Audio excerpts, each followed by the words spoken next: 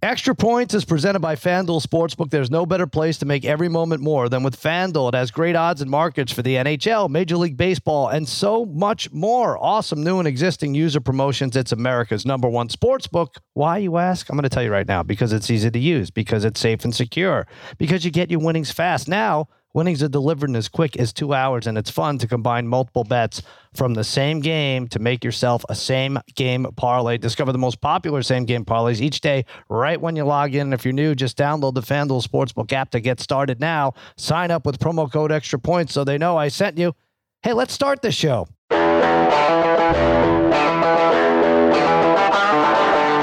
Welcome to Extra Points. Now here's your host, Cousin Sal, and his good pals, Dave Damashek and Martin Weiss. All right, welcome to the Extra Points Podcast, part of the Extra Points Podcast Network. Cousin Sal coming to you on what is it? Someone give me the day. It's got to be Thursday, right, Martin? That is. Yeah, it is. You got it. Thank God we made it Thursday morning. Yes, spaghetti and meatballs, fiddling with the knobs, babyface Joel Solomon, Scott the Grizz, very happy. Scott the Grizz Holmes. He's got Arch Manning on the Texas Longhorns. Wow.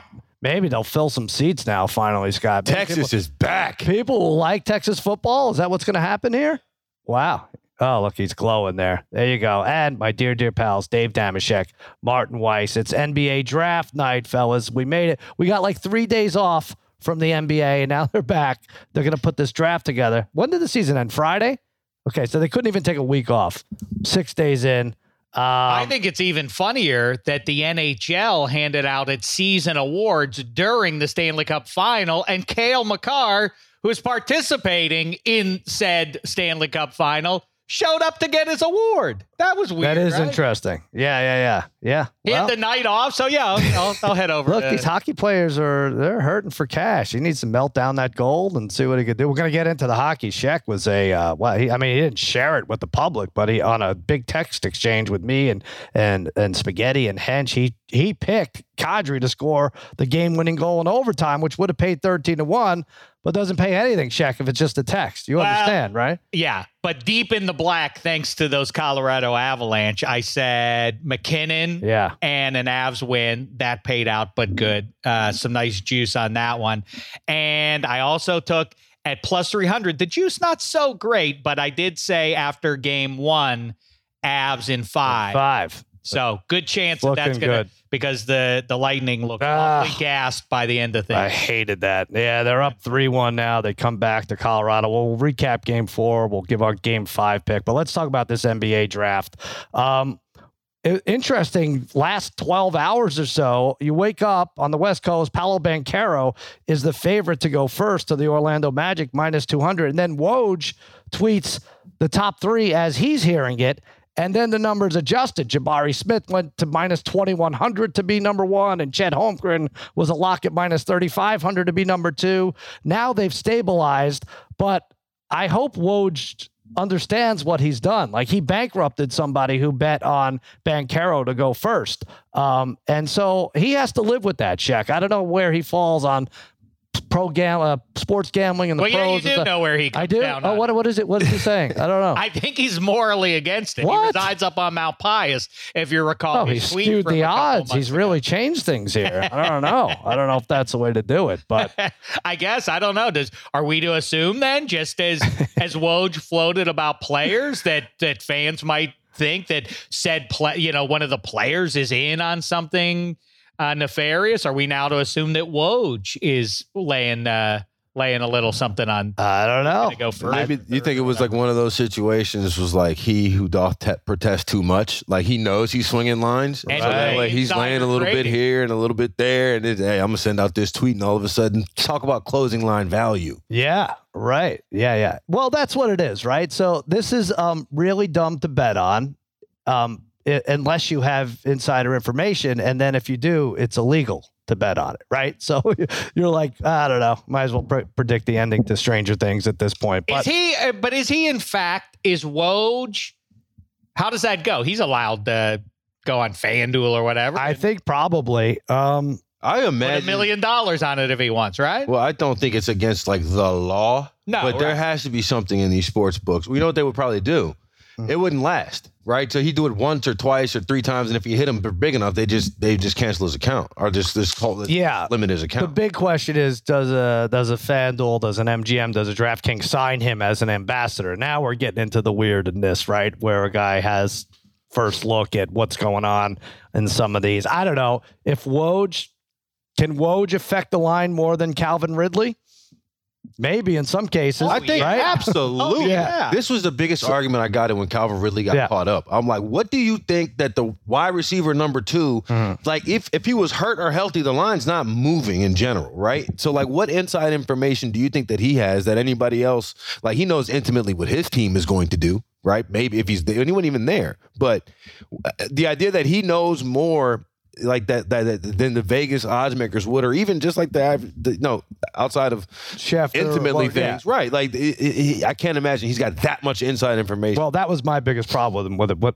Whatever information he has, the a-holes like Woj of the world are going to be, they won't shut up about it, right? We'll never hear the end of it, and that could honestly bring down. There are sports media types that want to bring down sports gambling, but with this NBA draft, now it has leveled a little bit. If you want Jabari Smith to go first to Orlando, it's minus 390. If you like Chet Holmgren to go number 2, he's going to go number 2 on the court. That'll be fun to look at. No, minus 450 that Chet Holmgren goes to OKC, and Paolo Banchero is now, I'm just going to keep refreshing because it changes every few minutes. He's now minus 380 to go number 3 to Houston. Martin, you like that top 3? So then Jaden Ivey, number 4 to Sacramento. That's where it gets like, okay, now we're talking coin flip. But the top 3 seems set. Yeah, part of me looking at this, I thought when I saw Paolo jump to number 1, I was like, okay, finally something makes sense about this draft. Because you have Jabari Smith, I feel like is probably going to be the best, like the most, the most upside, right? Chet Holmgren, I have no business with whatsoever. Like I'm with you on that one. I just don't see it at all, and I feel like whoever's going to trick themselves into doing it is on the way to and I see it right now. I can see him going to number 2 with that Oklahoma City hat on. Right. So that's it. I think that a bet I'm going to make here is 10-1, the exact order. I think Paolo go number 1 because I think he's the most pro-ready guy right now. I think he can step into an NBA game and give you time like day 1 and be good. Chet will go number 2. And then at that point, Oklahoma City will have 2 different white players over 6'10" who weigh 150 pounds. And then I think Jabari goes number 3 and ends up being the best player in this lottery. Interesting. Jaden 4, and then Keegan Murray will go 3. Oh, you got to do all 5 to get. First of all, I don't see this. This is on the FanDuel? Yeah, I just had, first 5 draft picks, exact order. Wow. 10-1. I like that. I like those. I like that list.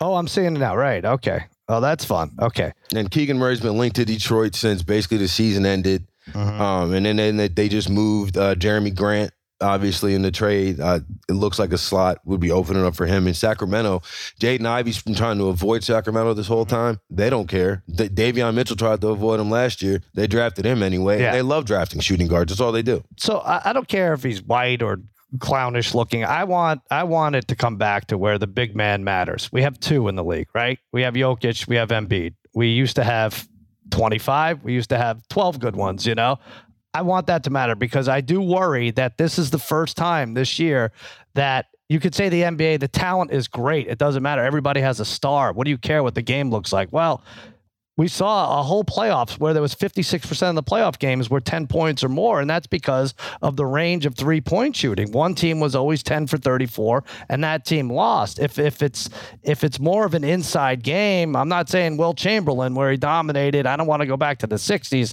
And I do have a bigger overall question for you, Shaq. What aesthetically is the most pleasing era for basketball, for football, for baseball? I would have to say there's not much difference for me in baseball and football. I'm putting it around 2005 in terms of the game that I liked, played. Maybe those Tim Duncan Spurs. Maybe I just like the, the 3 was there if you needed it, Manu Ginobili, but you weren't relying on it. It wasn't shoved in your face. Teams weren't losing. The game wasn't over in the second quarter because teams couldn't hit the 3. What aesthetically... All these games are on YouTube. If you had to watch a 3-hour game, I have to think about all 4. I'll have to think more on all 4. But for the NBA, at least, I will say 85, 88. I'm an old man. Because, well, first of all, so there's no three. There's no threes. I know this is a crazy. Now I have to give a lengthy answer, but I'll try to keep it tight. Martin, first of all, now it was more satisfying if you were a basketball fan because you could track these kids who, if there was a real phenom, a Moses Malone, who skipped college altogether, okay, that was an outlier. But for the most part, you got to watch the stars rise up and develop over 1 to 4 years in college. Yeah. And so the draft by itself was more. The draft now is kind of like you saw a 19-year-old kid play maybe 5. You're throwing darts. Yeah. Right. So it's not as much fun. The NBA draft used to be more fun, but I know you're talking about the game. I'm talking about, you go on YouTube right now. If you see a game from the 60s, you're like, I'm not watching 2.5 hours. All right, my answer remains my answer remains, let's say 88-ish, because what really jumped out about Michael Jordan before he started winning titles was the greatness. We just talked about this on -3 earlier this week.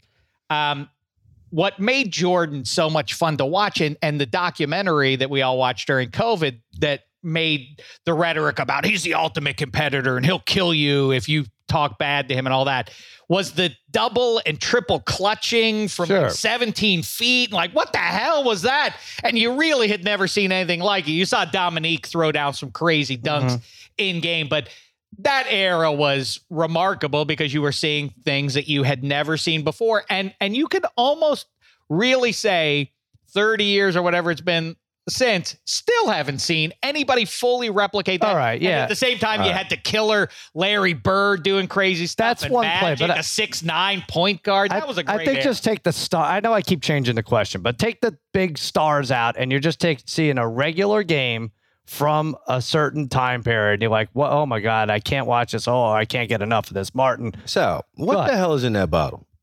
This is iced tea. What do you mean? Because first of all, they told me it might have been urine. I don't know what's going on. And I thought it was weird, but then you came on this podcast and started to say that the 2005, you got to be the only person in NBA history who opines. I'm not saying that's my favorite team. To watch Tim Duncan, saying that Tony the Parker, 2022 Warriors wouldn't sweep that team. I understand. I'll concede that whatever era we're in, these teams in any sport would beat whatever team 20 years ago. You could have all that. I'm saying, what would you like your game to look like? I mean, I get what you're saying. I understand that. But the thing that you're talking about, why the big man mattered in those days, and it's just because there were so many more of them that were actual huge. All right. You know what I'm saying? Like it's a personnel issue, not necessarily a style of play issue. I think. Well, do we stop feeding people? Why are they not big? I think that you just look at the amount of people who are 7 feet tall in general in the world. Like there's not like the idea that we had Patrick Ewing and Hakeem Olajuwon and all at the same time. That to me is the biggest outlier of them all. Like there's always been 6, 7 guys. The number of 7-footers or the number of 7-footers that play basketball has gone down. Well, I just think that guy with that size and that mass is just and that coordination. They're a dime a dozen in the first place. That's why they're all consistently are rated higher in draft boards, because just in case this is Patrick Ewing or Hakeem Olajuwon, we're going to try to figure it out. Even though consistently you sit there and look at the teams that can win the finals, it's because they got somebody who's 6'7" who can handle the ball. Yeah, the Celtics didn't have a point guard, so they lost. That was it. Right. So that's why Marty gets to one of the more fascinating phenomenons of my lifetime, which is you always hear, and not so much in the NBA as it happens in the last couple of years, but for the majority of my time as a sports fan, you always heard GMs and coaches pine for, like, this team needs more length up front. This team needs a low post player. And my question has always been, where are all these 7-footers who are remotely coordinated coming from? Have you ever known in your lives, to Marty's point, and to mine as well, how many people over 6'5" or 6'6" in your entire life have you ever even known? Count them on one hand, right? And from that group of 2 to 5 people that you've ever known, can they even walk straight? Can they catch a ball and not look like a goof? Where are 6'8" guys who are hyper coordinated growing? Why? And now they've gone away. And it's funny because I say old man curmudgeon like Chet ain't gonna make it. Except to your point, Sal, He doesn't have to be down there on the low block. He just has to be posting up as a stretch 4, and shooting from 25 feet. So I guess maybe he could be good. No, Dave. Chet Holmgren is going to whoever. What if he puts 30 pounds on that frame? He's a dynamite shot blocker, and he gets rebounds and stuff like that. I'm wondering how dynamite of a like when you go back and watch again. I'm not like I sat down and broke all the tape down in Gonzaga, all 40 something whatever games they played. But just I've watched about 10. Well, you have to compare him to his peers, right? It's 5 blocks a game. But the way he's getting his blocks, a lot of times it felt like guys were getting past him on the perimeter, and because he's got an arm the size of a 747, he can reach up and block. Right. This guy who's the Santa Clara point guards layup. But like when I'm thinking about guys who in the NBA with the highest and elite level of athleticism, right? Like the guys like Jalen Brunson who are in the post pivoting around as small guards, those are the outliers. Like the idea, like he's going to get blown by on the perimeter. He's too skinny to guard anybody who has any size. And then when you talk about him offensively, people are talking about him like he's Kevin Durant. Like to me, the player that would project the most of Kevin Durant is Jabari Smith. Like he's got a good shot already. He's already got a decent handle. And you look at him, he's mad skinny, but he has muscle to him. Chet Holmgren has no muscle to him. You say like put on 30 pounds. He's been trying to gain weight since he was like 17. He's 21. Or 20 years old. He'll get to Brady's train. He'll figure something out. I'm just saying we should root for this guy to be good. I hear exactly what you mean. Right. But I also think, just before we got going, I showed Sal Big East Rewind on Twitter posted a 1985 NBA preview, a prediction of how the draft was going to go. And back in 1985, they were still reaching for big, long white centers who could block shots in the paint. What it lays bare and what it makes me think is that more than any other sport, take best player available. This thing about trying to slot what you need, what you lack as an NBA team is the most loco in any sport. I think generally speaking, you should go best player available if you have a high draft pick, quarterback league accepted, I guess. But,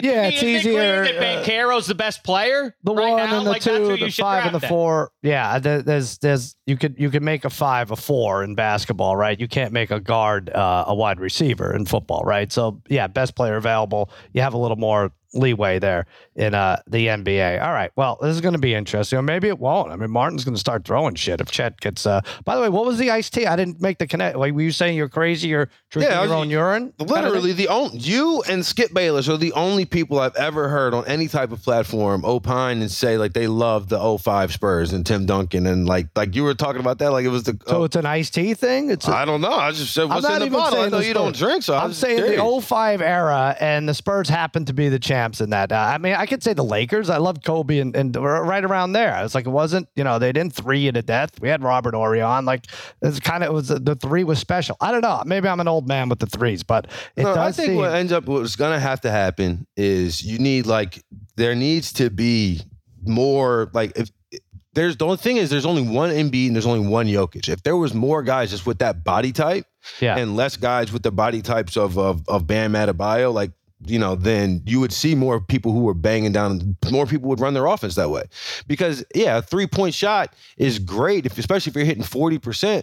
But you're not telling me that, like we were talking about the other day, like Shaq would eat in this league because there's nobody that could keep up with him. There's nobody that could guard him. I think that's so I keep asking it on -3 and extra points and anywhere else that I have a microphone is, would Shaq be so dominant that he would bend the will of the entire league back to his style of ball? I don't know, because I hear what you're saying, that there aren't very many of them, but and believe me, I am not under the impression that Armando Bacot is the next Hall of Fame center to land in the NBA, but he does represent, he has no reason to be in the draft. Where would he go if he were in the mix here? Top 6? Probably top. I don't think so. I don't know. He is a limited offensive player. That's what I'm saying. It would be because he's going to get drafted. But again, he's big, thick, shot blocker, rebounds like a mother. There would be some value perceived by NBA GMs for him. But he decides to go back to UNC because there's no place for him in pro basketball. So why wouldn't he go back and make $500,000?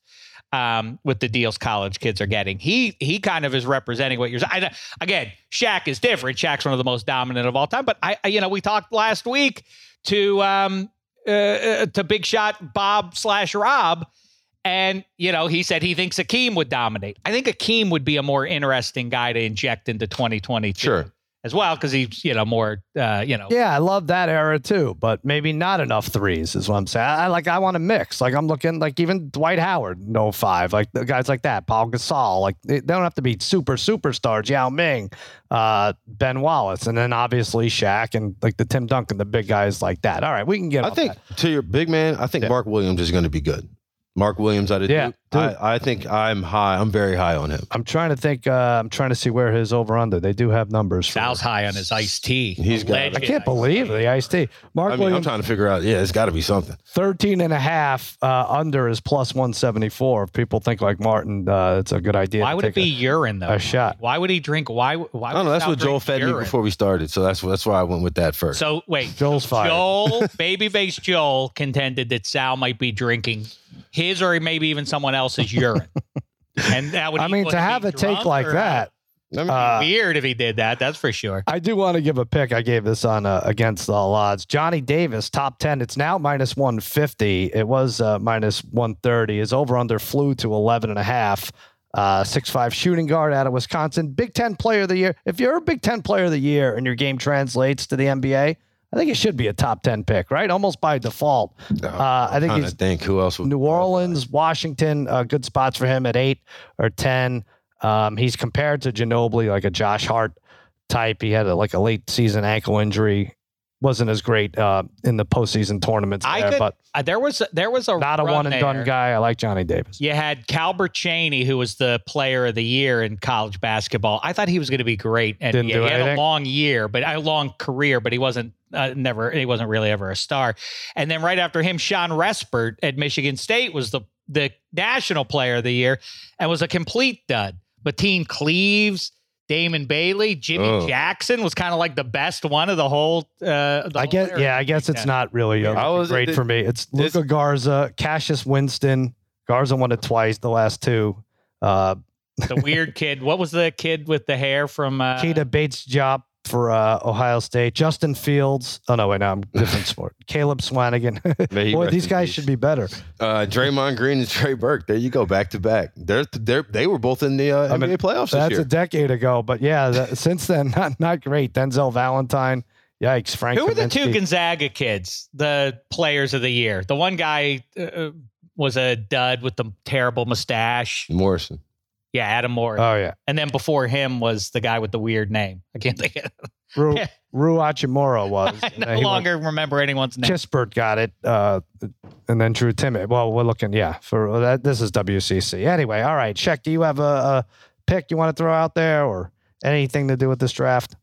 It's funny. I feels like Marty's trying to talk things that he wants to see happen into being. That's my biggest problem with the NBA. I'll be looking at what should happen, and I bet that, and then they did do what actually happens. I'm sorry, that MVP vote just all pissed me off all over again. Well, see, Chet has no value at minus 550 as the second overall. No, and maybe people will come to their senses. I'm going to follow.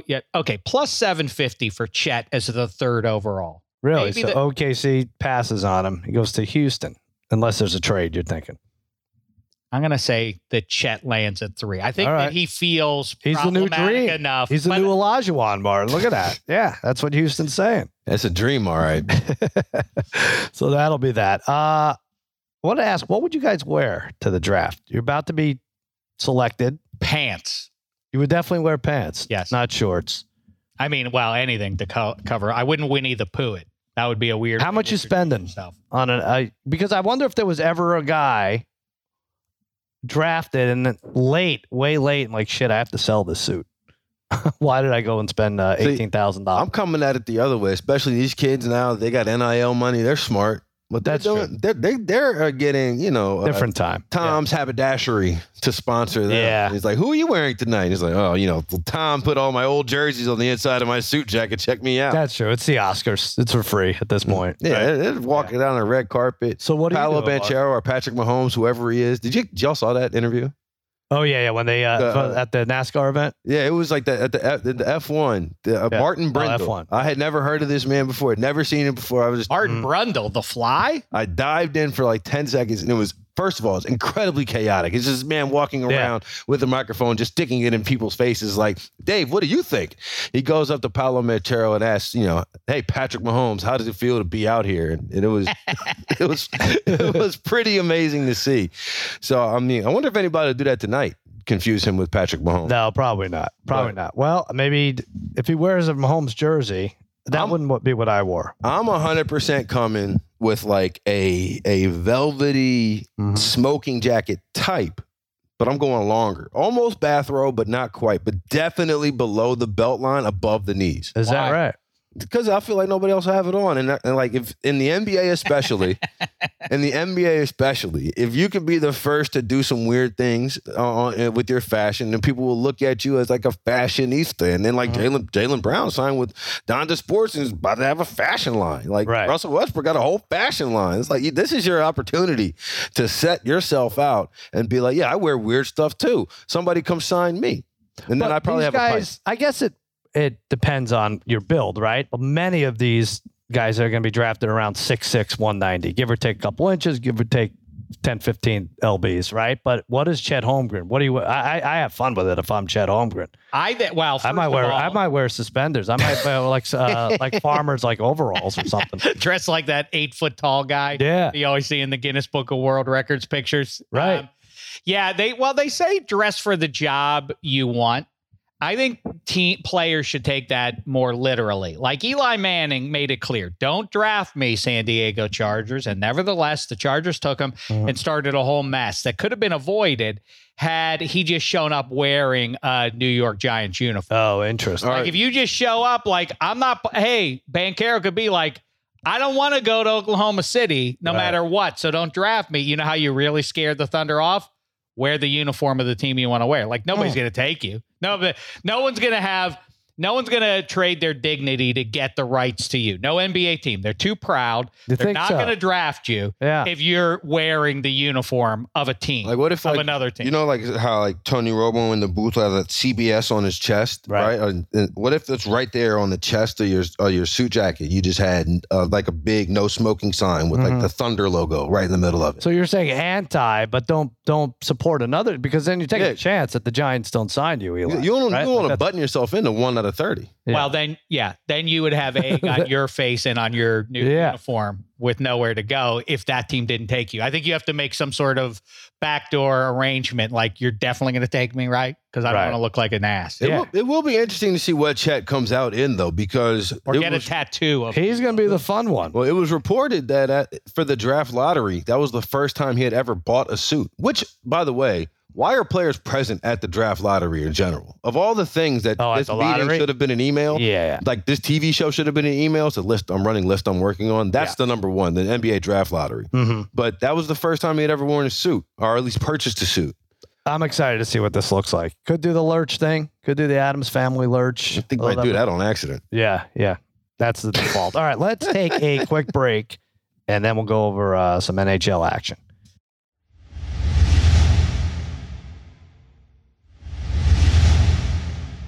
All right, Game 4 recap. Last night, it was a good one. Went to overtime. Parlay Kid called it plus 320. That would go to overtime, and the Avs won in overtime. By the way, we did our 5-minute frenzy. Sheck, you would like this. I know. Listen, I sat there. I jumped. What, the 5 minute? I let Damashek in. I would have told you exactly what was going to go down. I told you. What do you mean? I said, stay away from that total. Every game's gone over, but one of these is going to go under. So 91% of those betting the total on FanDuel had the over. And of course it ends. What the hell is the score? 3-2? Was that the final in overtime? Yep. Sheck, you called, like I said, the winning goal on text, Kadri, 13-1. But it sucked. The overtime goal. Listen, this is my thing, and I love hockey playoffs, and people love it, and they go crazy. There's ejaculations all across the puck country when a game goes to overtime. Oh, I hope it goes 7 overtimes. I hope okay. Except that it's most likely going to end in a shit goal. It does. And this wasn't necessarily a shit goal if it had dropped from the netting, but nobody knew what was going on for a good 40 Mississippi count. What happened here? That was one of, we immediately were texting about it afterwards. It's hard to take. Immediately, my reaction was like, Sean McDonough blew it. One of the all-time worst play-by-play calls in a big moment that we've seen. He didn't know that the goal was in for really like 20 seconds. But there's a referee 6 feet away. Are both standing over the goal right behind it with the puck. Literally, they could have reached out and touched it, and they didn't know it was in there. But Nazem Kadri didn't know it was in the goal. So how can we blame anybody in the joint? And Vasilevsky's like, I don't know how am I supposed to keep this up? How do I do this?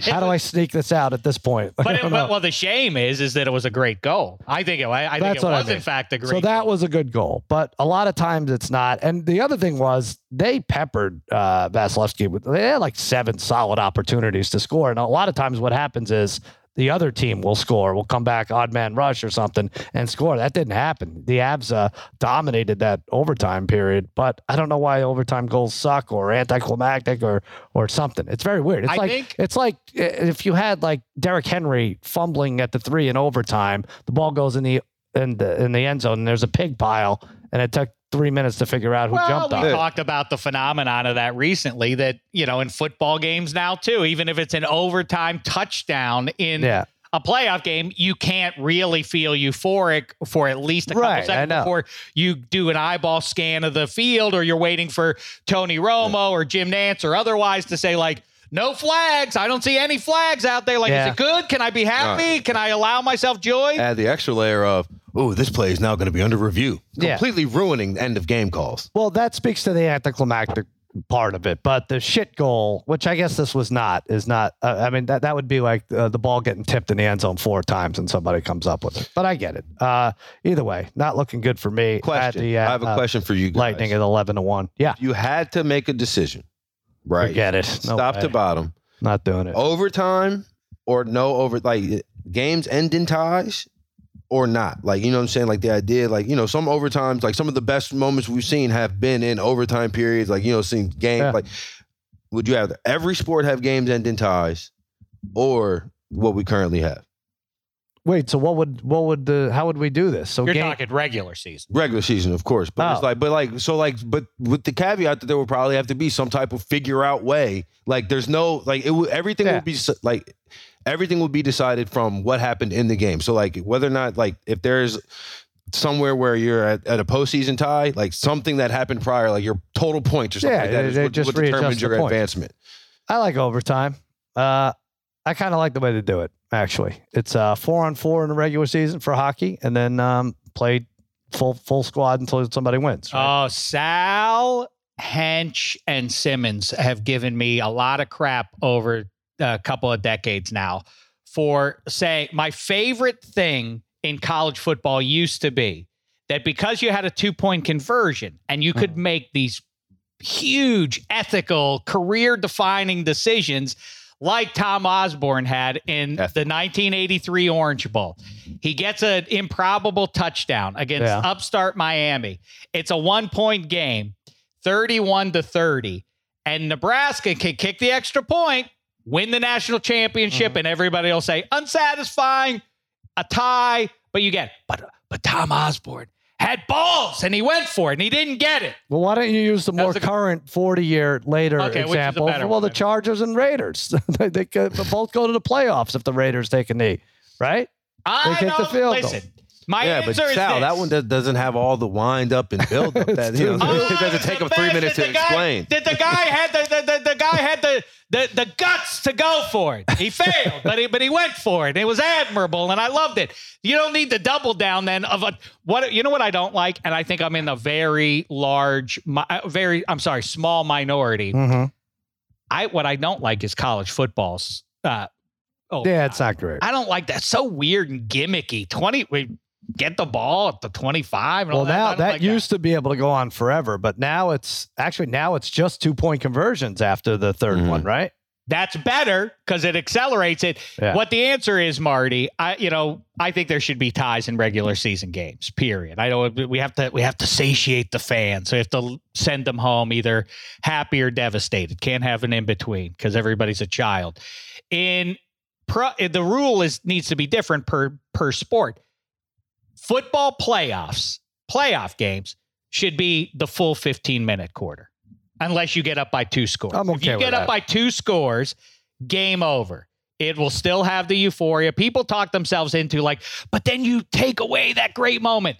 The great moment that of overtime that 80 or 90% of is a kicker walking out on the field and kicking a field goal. That's more exciting than winding down the clock in overtime. I'm all right with. I'm not going to go crazy about either. I like the way they're doing it now. Both teams will get the ball, right? That's just for playoffs though in NFL. But I'm with you too. Yeah, I think there's like in Scottish rugby. This is what I thought you were getting at, Martin. Like, so game 4. They have like a 7-game series, but if the game 4 is tied, that remains a tie. And then they play game 5 and it's still a best of 7, but whatever. They come back a week later and they play game 5. Like, I think it's 2 out of 3, but that would still be that. I mean, essentially in the scenario I just came up with on the fly, that would happen, right? You could tie game 4 and then at the end of the series, it would be 3-3 with 3-3-1. Right. Then you have to advance on points differential or something like that. I hate overtime.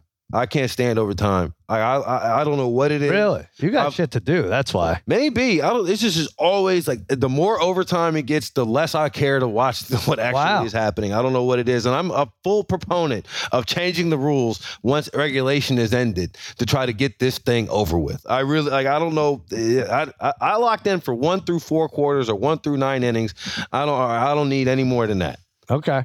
Well, I need more games in this series because I have the Lightning. I know Mikey Meatballs. I don't think this series is over though. Shaq, what's your game 5 pick? The Lightning are minus 172. That's pretty big. I mean, take them the puck line -1.5. And yeah, I do think our pal Eddie Spaghetti's arch nemesis Josh Yohe from The Athletic points out rightly that is not a small factor if you're gassed as Tampa looked on Wednesday night and has looked over the last couple of rounds here and there, is that now you're going up into the high altitude of Denver. But they were crushing them in shots. I mean, it evened out, but for a while Tampa was aggressive team. Well, first of all, the thing that always is a possibility in this series is that Darcy Kemper could poop the bed. Yeah. And then obviously that would swing things. But if you get a solid performance out of Kemper, I think the series is over. I think that Denver is ready to seize the moment. I think the Avs hoist the cup. Yeah, I'm partial here, and you are too, because you have the Avs in 5. I took Tampa Bay, and I didn't hedge, of course. I have 11-1 odds that they're going to win the cup. But how about the juicy one? I'm giving them a chance. Everyone's like, the series is over. That's it. Overtime go. Well, only one game was a blowout in the Avs' favorite. They won 2 overtime games. The Lightning still have the better goalie. There's a championship team with their back against the wall. I don't know. I think this could be a close game. Talk about crybaby. How about John Cooper, the Lightning coach, afterwards saying there are too many men on the ice? And he had like 7 guys on the ice. Screen grabs too. When you're talking too many men on the ice, screen grabs are pretty easy to do. You could pretty much identify too many men on the ice about all the time, 24 times a game if you wanted to. That doesn't really prove much of anything. They happen to be jumping on and off the ice simultaneously. But also they didn't get called for it. They had 7. Hey, you know what was fun? Shaq, betting the plus minus. I had Ratton under a half. So they're all plus 5. They're all plus 0.5. So the under is heavy juice, right? Whether it's McKinnon or a 4th stringer, it doesn't matter. I bet on that's fun to me. Betting the plus minus. I was looking through those. I just didn't see anyone that really jumped out to me like, oh yes, I believe heartily in that one in particular. The fun one that is obviously a long shot, but I still think has a real chance of coming through is Avs win the series and McKinnon and Makar. Well, actually, it's not tied to an Avs series win even. McKinnon and Makar both score 3 goals or more in the series. McKinnon needs to get 2 in game 5 if they win that game. Series over, and Makar needs to get 1 plus 980 before game 4. But you like an ending though in one game, so that's 3 goals you would need. Well, that's fun. Right. Nathan McKinnon, I think, will have a sense of the moment. I think that's a good prediction that I will make here and now. Nathan McKinnon for 2 goals in game 5. Interesting. Well, you gave us a good bet there. You said Makar or McKinnon. One of them, if the Avs win, this is about 10 days ago, you said that one of them is going to win the Conn Smythe. Makar now minus 480. So he's all intents and purposes running away with it. And Vasilevsky is 17-1. Interesting numbers. Hey, baseball though, guys. Baseball. I know Martin's making money betting baseball. Bet against my Mets. First day, he was so happy to tell me bet against my Mets. 2 days they lost to the Astros. Turn Ks into cash, big hits into big wins with FanDuel Sportsbook. Right now, new customers can step up to the plate with a no sweat first bet up to $1,000. Just sign up, place your first bet. FanDuel will give you up to $1,000 back in free bets if you don't win. Yes, great promotions every day. It's a safe and secure app. You get paid fast. There's no better place to bet America's pastime than on America's #1 sportsbook. That's FanDuel. Download the FanDuel Sportsbook app and sign up using promo code Extra Points to get started with your no sweat first bet up to $1,000. Let's give out our play of the day. I'm going to say the Yankees. Maybe this is a bit of a grudge here since the Astros disposed of my Mets the last 2 days, as I mentioned. Now they travel, the Astros do, to the Bronx. Yankees, 14 straight home wins. And all these Yankees starters are dynamite. Talon is 11-2. The Yankees are 11-2 in Talon starts. Valdez on the other side, 7 1/3. He's had 2 starts against the Yankees, 7 1/3, 7 earned runs allowed. I hate rooting for them, but I could do it for one night. Yankees minus 136. Martin, what's your play today? You've been strong with baseball. I've been doing okay. I like the Mariners today, but that game's going to start before most people hear this. So my play of the day is going to be the San Diego Padres. I'm going to take them on the money line. I'm actually parlaying Mariners and Padres, but again, by the time people hear this, it'll be too late to parlay it. Mm-hmm. I'm going to take the Padres on the money line. They're just off the sweep of Arizona. They've been playing pretty well, scoring a good amount of runs. And in a hairy stat, they are 4-0 in their last 4 Thursday games in which Joe Musgrave has started. Oh, wow. So, I mean, you get a number like that, you got to take it. That's a hairy thing. What do you think? Does Joe Musgrove know when Thursday is? Do you think these play? I didn't even know today was Thursday. That's a good one. We gave that a good name? Like I think we call it the hairy bet or something like that. The meaningless betting tip that doesn't actually impact. Well, his thing, he'll go back to Padres stats from when the players are like 6 years old. That would be his thing. Yeah. Right. And actually this one, I'm being snarky, obviously, but I do think there's something to, like, some guys maybe do play better when the sun's on them versus when it's nighttime out. I don't know. That might be. Thursday. But this is just a Thursday. Like, it's just. It's so weird because Sunday, it would impress me more if it was Sunday. It's like, oh, that ends the series usually. Maybe it's a getaway thing. They know they're getting on a plane. Got reacquainted with the Lord before he went to the ballpark that day. Yeah, exactly. Something like that. I just hope Joe Musgrove didn't change his Wednesday night routine. Boy, from Tyen to Musgrove, let's go on and on about ex-Pittsburgh Pirates pitchers. I'm with you. His teammate, Jameson's teammate there up in the Bronx, Aaron Judge, keeps hitting the ball out of the yard. The Yankees keep winning games. I'm going to go against you here, Sal. Judge with a home run. Yanks win plus 480. Why is that going against me? I took the Yankees. Oh, I'm sorry. I misunderstood. I thought you were mad at the Astros. I'm mad at everybody. For beating. Always. Okay. Yeah. All right, good. So we park our cars in the same Spaghetti, car. that can't be good. I love reading reports that Judge could end up on the Twins. It was an article by Buster Olney. Actually put that in the -3 rundown. Well, like the Cubs, the Angels. I mean, basically every team besides the Twins that has like a relatively big payroll want to pay for him. Like, oh, you want to pay for a 31-year-old outfielder who could hit 50 home runs in a season? Like, color me shocked. He's not going anywhere. He'll be named. He'll be named the captain of the Yankees, and he'll be Yankee. But why are they acting? Let's get into that on -3. Why are they acting like they're poors now? The Yankees. It really is weird with the arbitration thing, and they just pay him. If you battle him in arbitration, doesn't that make him more cross with you? He's figure out negotiate in a few months with them? They're like, man, you couldn't have just given me the few extra million. I'm not doing enough for you this year. Did we figure out the midseason arbitration? Why? I mean, that kind of snuck up on everybody. I still don't know what we were talking this yesterday. Like, I don't know what arbitration even is. I mean, I think with the Yankees, it's not as much of the dollars as it is the length of the contract. And I think for a guy, again, he's in the middle of his prime. But on the back end of a deal, if you're paying a guy, a ton of money for 8, 9, 10 years when they're approaching 40 years old, and he's going to be batting .215, but he's still hitting around 30 home runs. It's like, what are you paying this guy? Look what Spaghetti's doing. You see what he's doing? He's driving the price down. That's what happens, right? You get older, your batting average goes down, they strike out a lot more, but you still hit a decent amount of home runs for an older guy, and that's, he's the Twins GM is listening before he makes a terrible. I hope he goes to the Twins. Well, I'm about to say, isn't this like essentially like the Miguel Cabrera plan? Like like when the Tigers signed him to a $10-year contract, knowing he's going to be 37. Yeah, they've done this with a bunch of but it's like, so the hell what? Like, especially too, it's like, you're only really doing that for a literal fan favorite. Like this is, and it's not like he's not playing at an MVP level. I mean, how many more years you get out of it? 6, 7 at this rate? Like, well, the thing is, can you sell jerseys if he's hitting 19 home runs a year? Right, those are the years. I think he probably could. It's also Fred Taylor and Frank Gore are two anomalies, which is to say that they both started their careers as like with the tag of like they're injury prone. Then they went long stretches of their prime of not getting hurt and landed on in a good place by the end of the day. But Aaron Judge, the knock on him is can't stay healthy. So if he has an MVP season, are you still like, well, all that injury prone stuff is in the rearview mirror, or does he return to it next year? It's interesting. Yeah.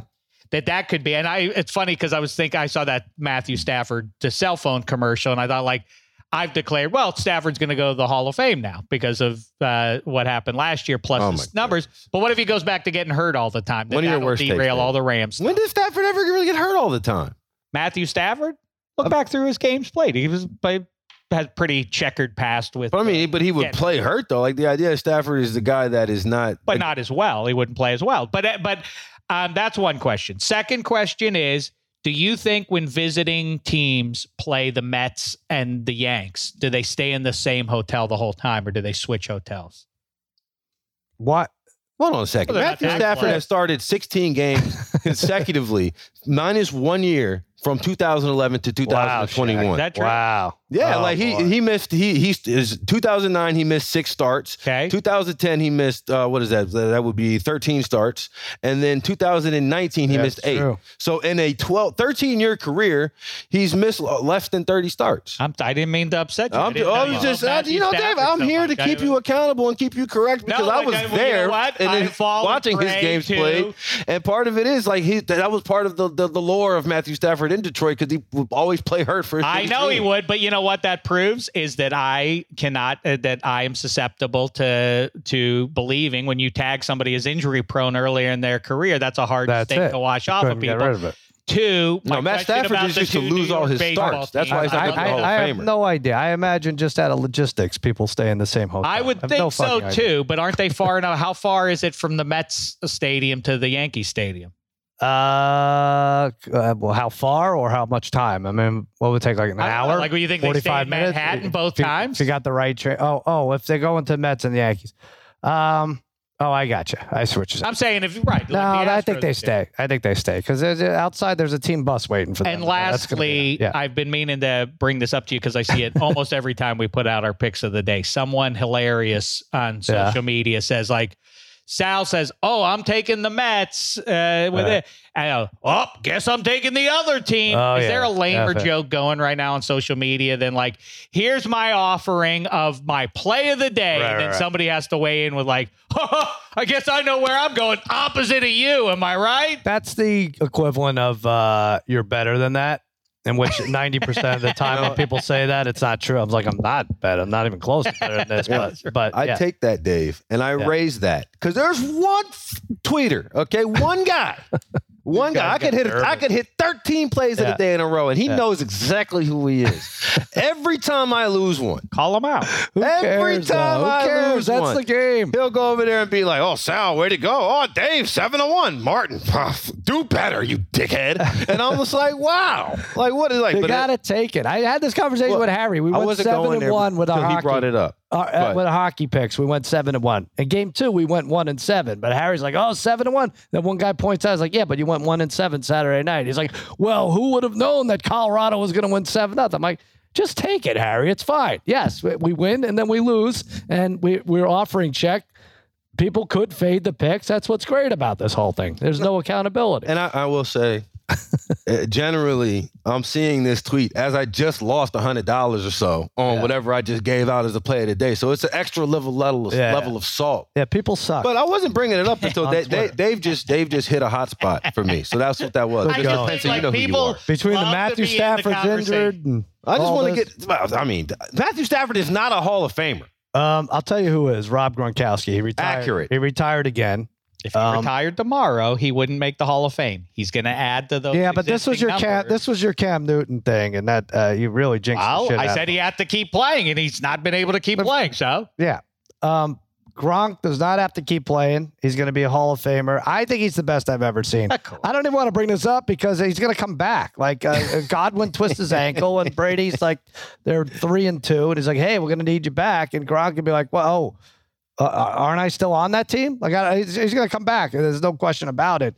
But if he doesn't, he's the best I've ever seen. I don't care what the stats say. I know Tony Gonzalez has the numbers over him, but I think, and it lends to the conversation you were having the other day about he changed the way you cover guys, right? Like, actually, you couldn't cover them. That's the thing, right? Well, you didn't see tight ends doubled a lot before Gronk.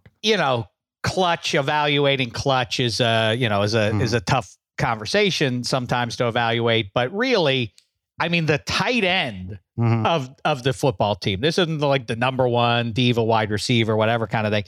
The game in Denver that they ultimately lost, if you remember that game, that the 2 point, they lost by 2, right? Yeah. He got the 2 point, he missed the 2 point. Yeah. Maybe the greatest catch, and I know that's saying a great deal. Yeah. The Julio Jones catch of the game they lost, the Julian Edelman catch, Antonio Holmes, whatever games, David Tyree, whatever. That Gronk catch with 2 guys draped over him. He's a big tight end, and the ball's directly over his head. And if he drops it, the game is over. Yeah. And they rake his arms as the ball hits his hands, and somehow he held on to that. Right. That is in the conversation for best catch I've ever seen. Not to boil his entire career down to that, but when you have those singular moments and you come through, it does count with how we evaluate you. Yes, no conversation about I'll debate you on almost any stupid subject you want to bring up. Best tight end ever, clear cut, Rob Gronkowski. Yeah.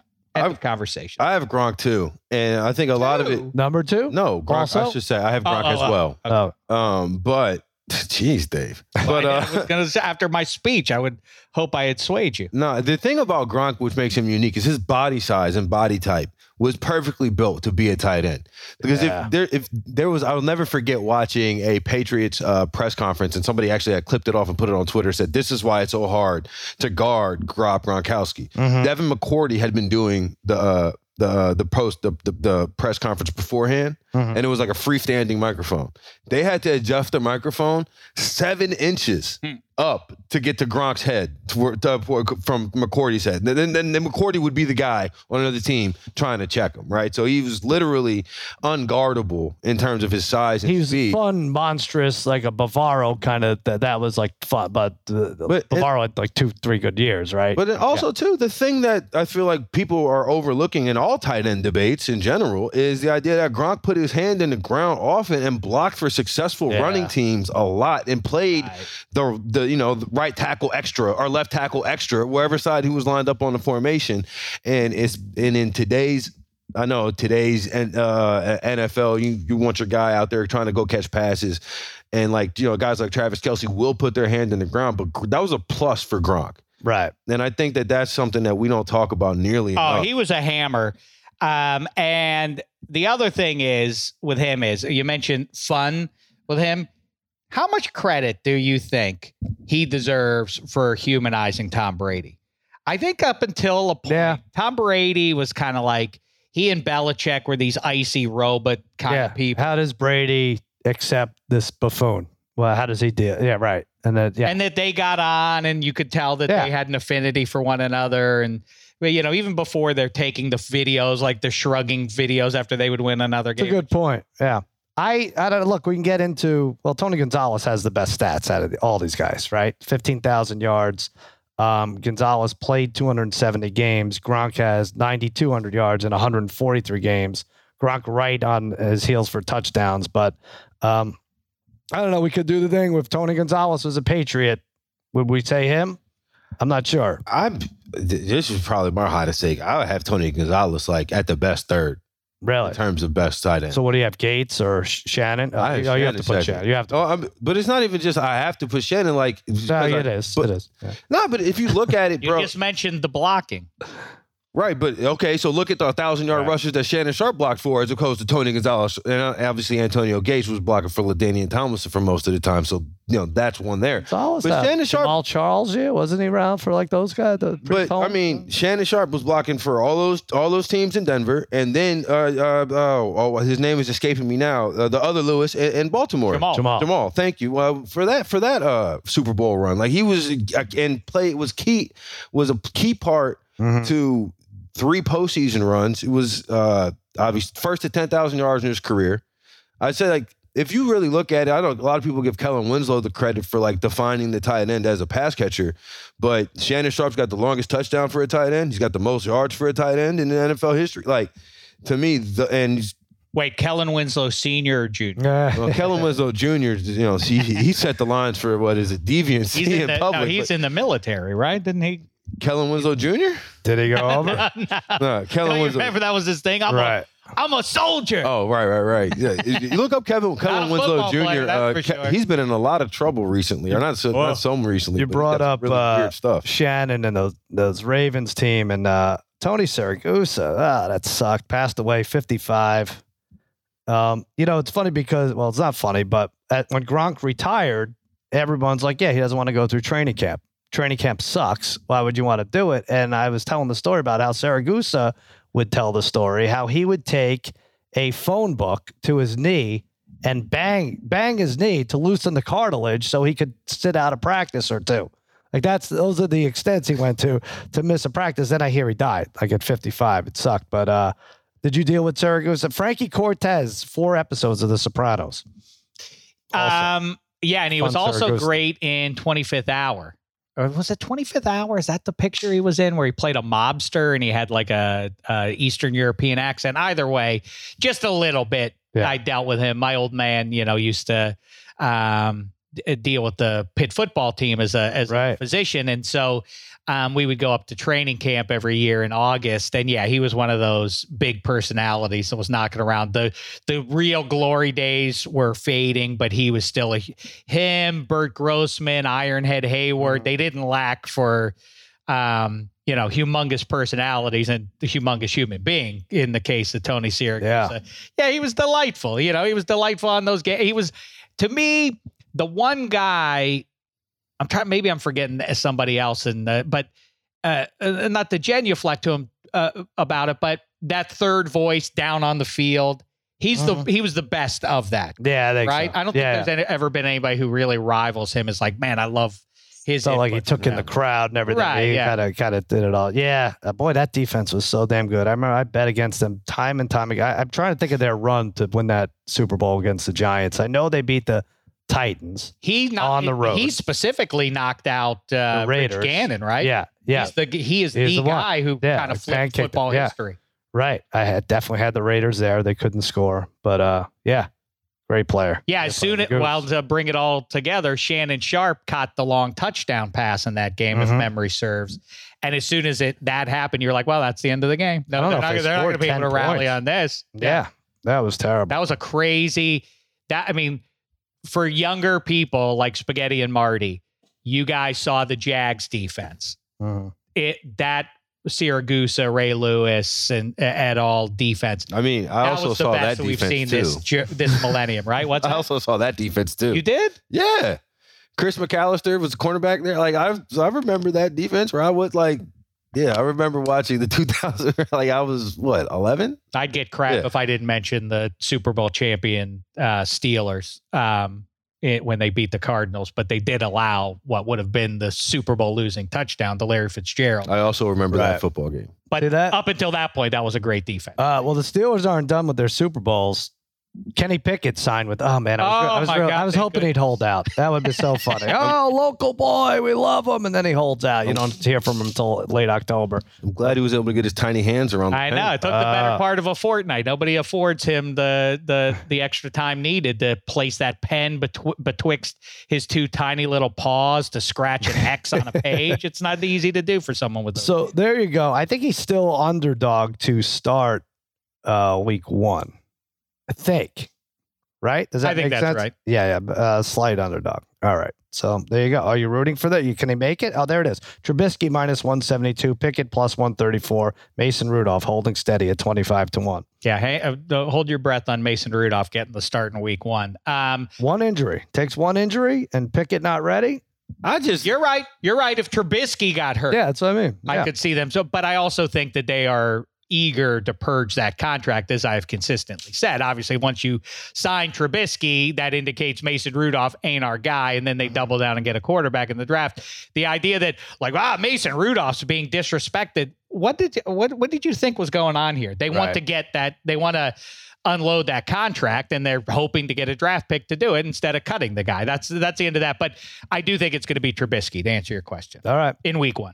There you go. We'll have a lot of time to talk about football. Very exciting. We're getting there, guys. Is that an upgrade from week 1 last year, Dave? Oh, no. I don't have to play. Don't do that. I'm trying to wind. I'm winding down. Yeah, you know what? That was a call for. We have been doing this for a while. I'm sorry. NBA draft tonight. Boy, the numbers are kind of now what they were yesterday. Jabari Smith minus 260. Chet Holmgren to go second minus 290. And Paolo Banchero minus 360 to go third. So have fun with that. It's not betting prohibited now. You could kind of parlay some of these together. Do it FanDuel.com. Before it happens, predict right now, Sal. Extra points. Yeah. We won't know the answer for probably a half decade, but we'll have a good sense 2 years in. Chet Holmgren, great NBA player or? No, because Martin won't allow it. Okay. Martin won't buy tickets to see him play. I would say this. All right. No, not great. Question. Not Sean Bradley, not a project like that, but not a force. Kyrie Irving has played 103 basketball games in the last 3 seasons. Has John Wall played more or less than that? Less. It's got to be less. He's played 7 more. He's played 100. Really? Wow. I think that Chet Holmgren, his body type and his suggest that he is not going to be able to I'm not saying he's going to miss 100. Miss what? The Les Snead way needs to become the way. I was just going to say, Stafford misses like every 14 games a year. I mean, when you got a real injury-prone quarterback like that, you're taking a big risk to make a trade. That's like right. That. But listen, you trade. But I think Chet Holmgren is not going to play more than. I would be shocked if he plays more than 70 games a season. Let me tell you seriously. Like if he's an 82-game guy, I'd be dead shocked. All right, that's true. Avalanche gave away everything in their future to win now. They're about to be anointed. You think Denver fans will be happy? I think they will. Penguins gave away all their future for the last 6 years to win cups. I think everybody's happy with that. Well, people are belly aching nevertheless. But the Rams won the Super. Trade your future. This obsession with, what are we going to do 4 years from now? We don't trade it all. Give away everything to win right now. Well, it helps when you can draft Cooper Kupp at number 69, the best player in football. But yeah, it works for the Rams over and over and over. All right. We've done it all, guys. We got a play of the day out there. We talked hockey. We talked basketball, NBA draft. What your sport looks like, your best looking. I don't know that we figured that out. I don't know. I'm getting shit. Let me pray on it. I'll think about it. I mean, I can't go back. I can't wait to go back to bank shots and post ups with Tim Duncan. Oh, stop it! All right, I'm going to finish my urine here, and that'll do it for another episode of Extra Points. A reminder to everyone out there: you may feel like underdogs, but please remember, you're all my favorites.